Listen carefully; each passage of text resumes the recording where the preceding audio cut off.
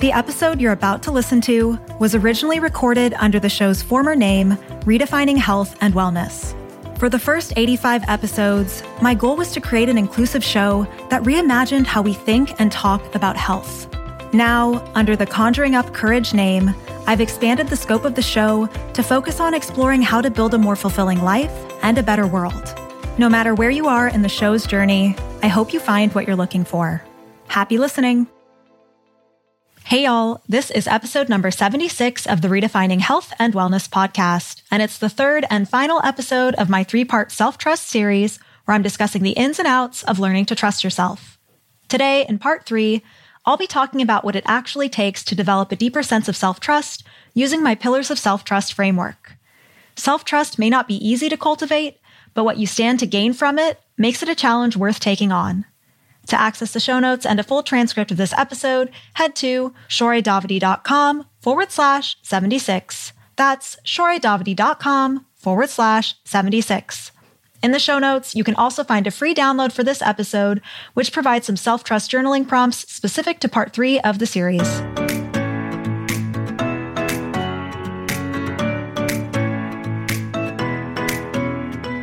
Welcome to the Redefining Health and Wellness podcast. I'm your host and resident rainbow glitter bomb, Shore Davidi. I started this project because I saw how black and white messaging about health harms everyone, and I wanted to paint a more honest and vibrant picture. This podcast is a space where we can reimagine health together by confronting limiting misconceptions, delving into aspects of well-being that are often ignored, and prioritizing conversations with marginalized individuals. I encourage you to take what you need and leave behind what you don't. Are you ready for this? Let's fucking go.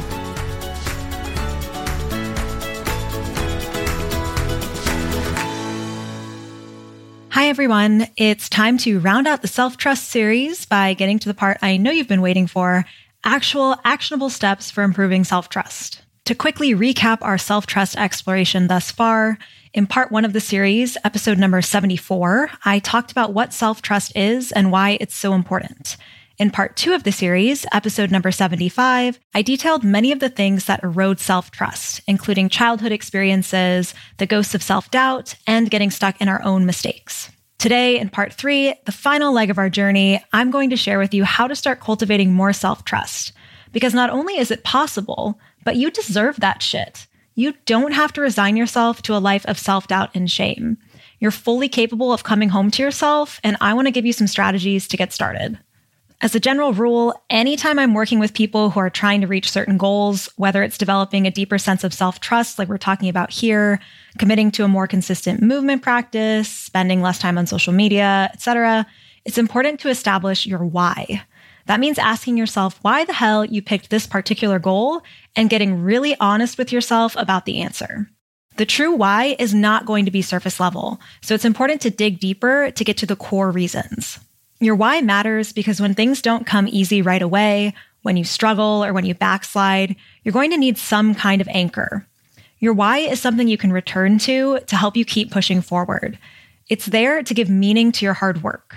Your why has to be something that's actually valuable to you, otherwise you won't have the motivation to keep working towards your goal. So if working on self-trust feels important to you, you need to understand why that is first.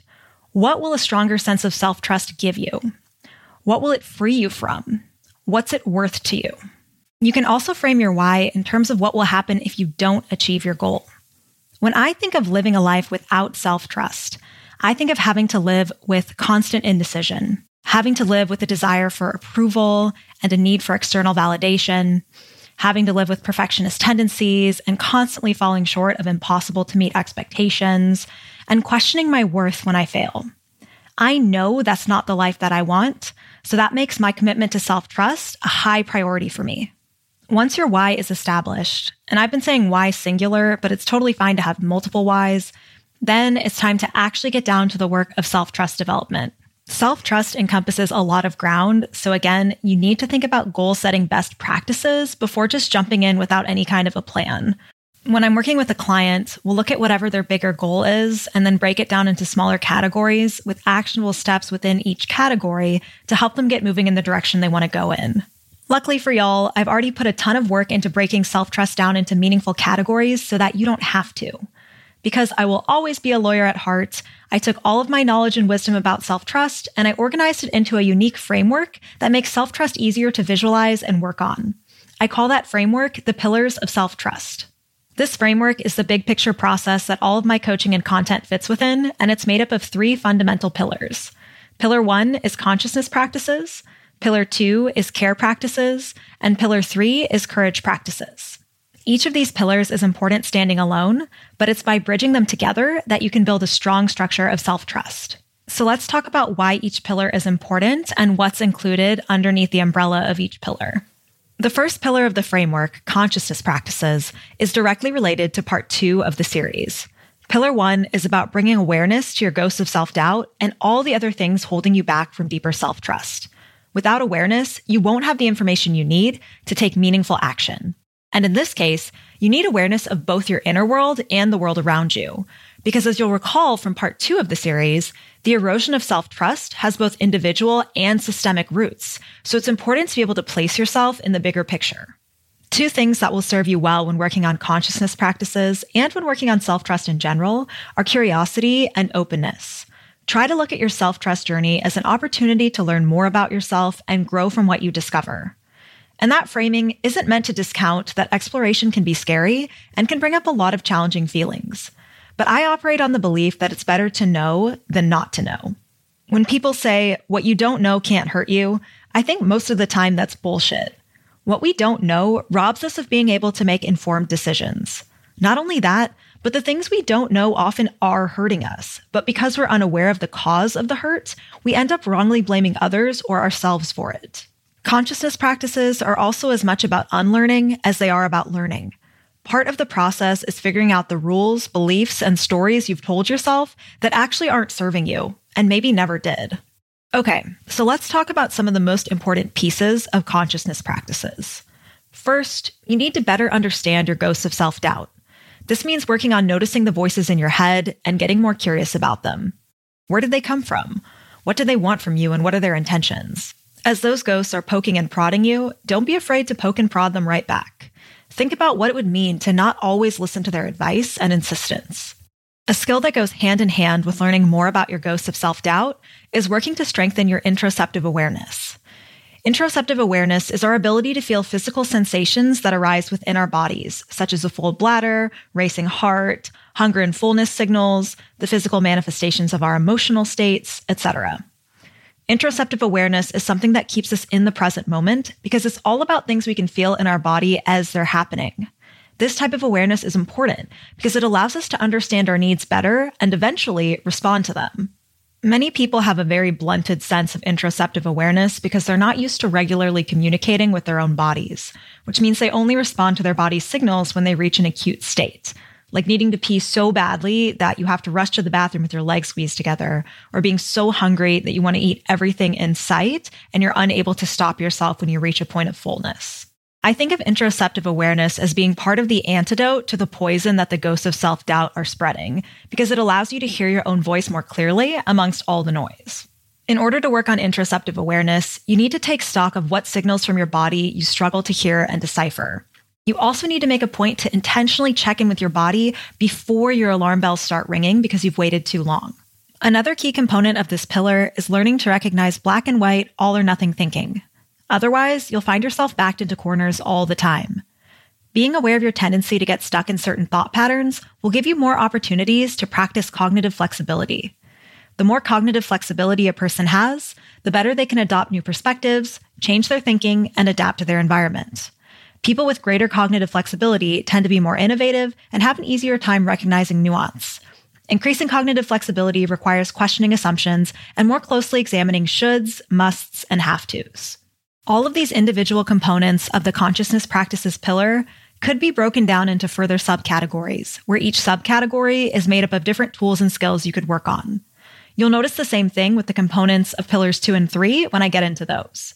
For purposes of this episode, though, I only have time to give a brief overview of each of these pillars and the practices contained within them, but I'm hopeful this will at least help you generate some ideas. In an ideal world, our self-trust would never fade, and my job as a self-trust coach wouldn't even exist. But unfortunately, that's not the world we live in. And as a result, figuring this shit out can be pretty complicated and challenging. So if you're feeling like, holy crap, Shori's only talked about one pillar of this framework so far, and I'm already feeling overwhelmed, that's okay. Take a deep breath. This stuff is doable. It just takes having a good strategy in place. All right, so let's move into pillar 2, which is care practices. The care practices pillar includes all of the ways that we can nourish and re-energize ourselves in order to not just survive as humans, but also thrive and feel fulfilled. This pillar recognizes that caring for ourselves isn't selfish. It's actually essential. It also recognizes that ideal care practices are individual, and there's no best or healthiest approach to care. When I was talking about pillar 1, I mentioned the importance of interoceptive awareness. In pillar 2, we can take that one step further and think about interoceptive responsiveness. So not just being aware of what our bodies need, but actually responding to those needs. And in some cases, being able to anticipate those needs before we ever get a signal. As y'all know, I tend to do a lot of intuitive eating work with clients, and intuitive eating has been scientifically proven in multiple studies to improve interoceptive awareness and responsiveness. As people get more skilled at recognizing hunger and fullness signals, they tend to become more attuned with their bodies overall. So intuitive eating, or any form of eating that moves you away from diet culture and into your own body, is absolutely a care practice. When we're talking about interoceptive responsiveness, we're talking about being able to meet both our physical and mental needs. So on the physical front, that might mean working on your relationship with movement and figuring out how to make it a sustainable part of your life if that's something that's important to you and makes your body feel good. It's also going to include sleep and rest, so making sure that you're getting the highest quality sleep that's possible for you and having enough downtime to keep you from burning out and make sure you have the energy you need. I also include medical care on the physical front, particularly preventative medical care, if that's accessible to you. Then there are the many care practices we can engage in to meet our mental and emotional needs.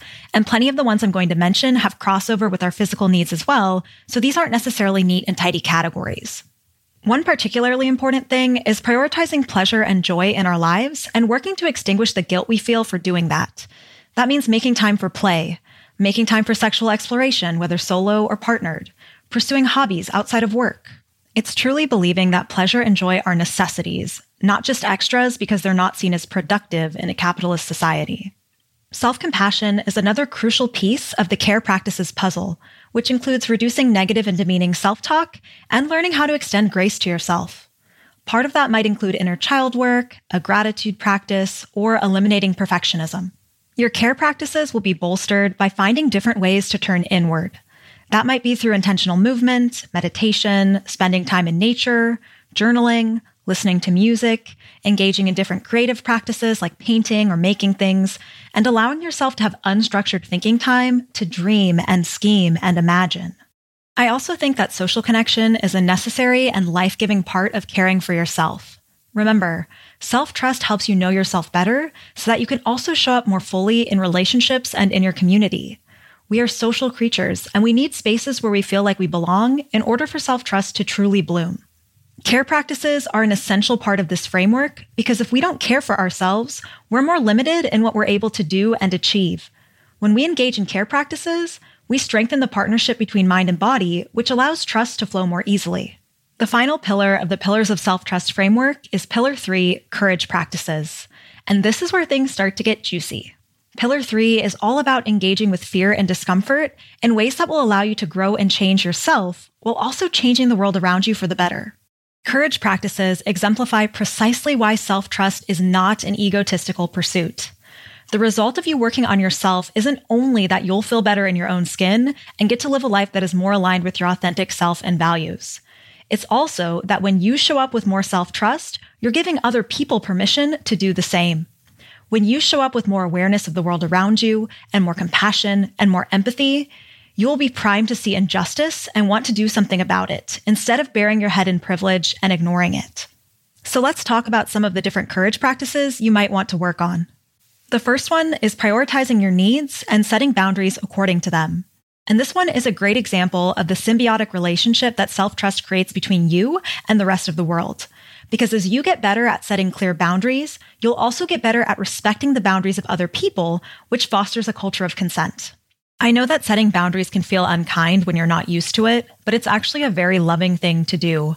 Setting a boundary is a way of saying to other people, I trust myself to know what I need and what I will accept. Another courage practice is embracing vulnerability, which encompasses so many things.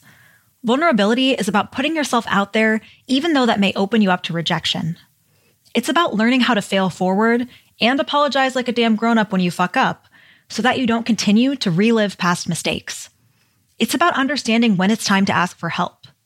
Lastly, it's about feeling fear and doing it anyway.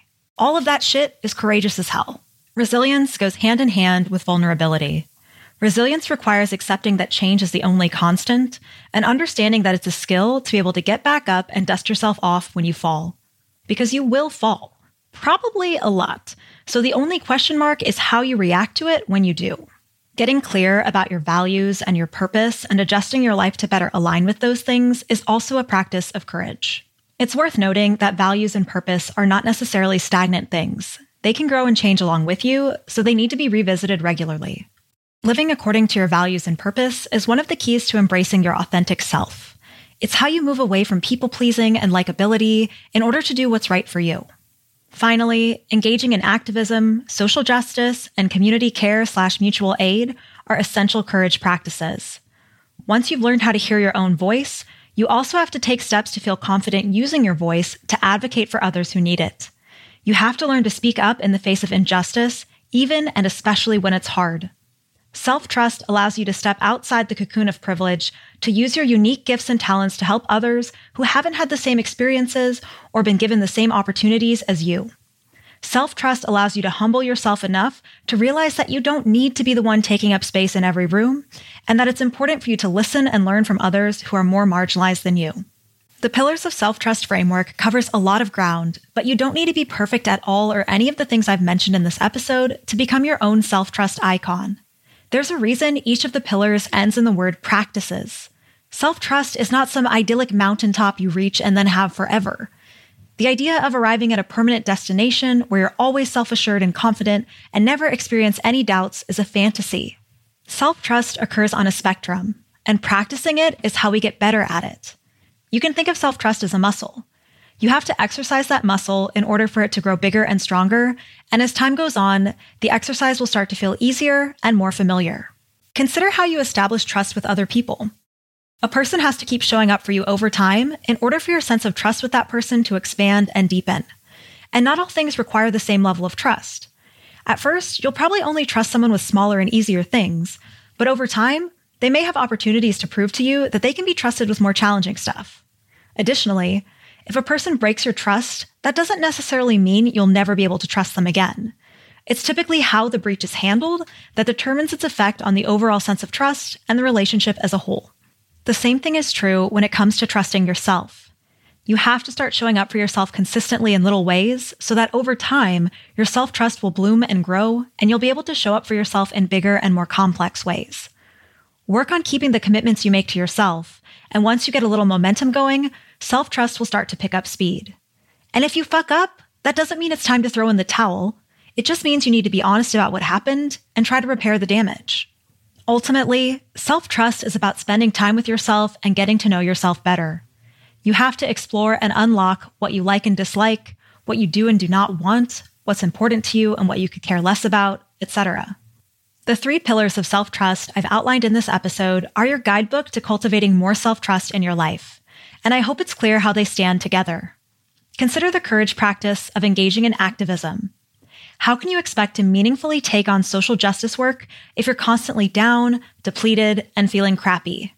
You have to care for yourself in order to make the pursuit of social justice sustainable. Further, how can you possibly know the importance of activism and what your role should be if you're not aware of your own privilege, the systems of oppression that hurt us all, and the position you occupy? Consciousness is what opens you up to seeing the need for activism in the first place. The 3 pillars bridge together beautifully to create a stable foundation of self-trust. I also want to remind you that what you need on your self-trust journey is going to look different from what your best friend needs or your partner needs. Try not to compare yourself to anyone else. We're all starting from different places and coming from a variety of lived experiences. We don't all have the same ghosts of self-doubt haunting us. Some of the things I talked about in this episode you may already be crushing, and some of them you may be struggling with or have never even thought about before. But if you can build up your consciousness practices, care practices, and courage practices to be strong, your sense of self-trust will skyrocket, and your run-ins with self-doubt and shame will be greatly diminished. If you'd like another way to explore what I've talked about in Part 3, for each of the episodes of the Self-Trust series, I'm offering a free download of self-trust journaling prompts around that episode's topic. Even if you're not a journaling person, you can think through the prompts, make a list, talk through them with someone you trust, or use them in other creative ways to dive a little deeper into the topic of self-trust. To get the free download for Part 3, just head to the show notes for this episode at shoredavidi.com/76. That's shoredavidi.com/76. Thank you for joining me for this 3-part self-trust series. I promise that with practice and patience, more self-trust is within your reach. And that's our show for today. If you're enjoying Conjuring Up Courage, don't forget to subscribe through your podcast provider of choice so you never miss an episode. Additionally, if you haven't left a rating and review in the Apple Podcasts app yet, you can do so from any Apple device to help more people find and benefit from the show. I also love hearing from listeners, so feel free to take a screenshot from your podcast player, post on social media, and tag me. My username is @ShoreDavidi on all platforms. Finally, you can sign up for my email newsletter, The Sunday Share, and get more details about how to work with me by going to shoredavidi.com. Thank you so much for listening, and I hope you'll join me for the next episode.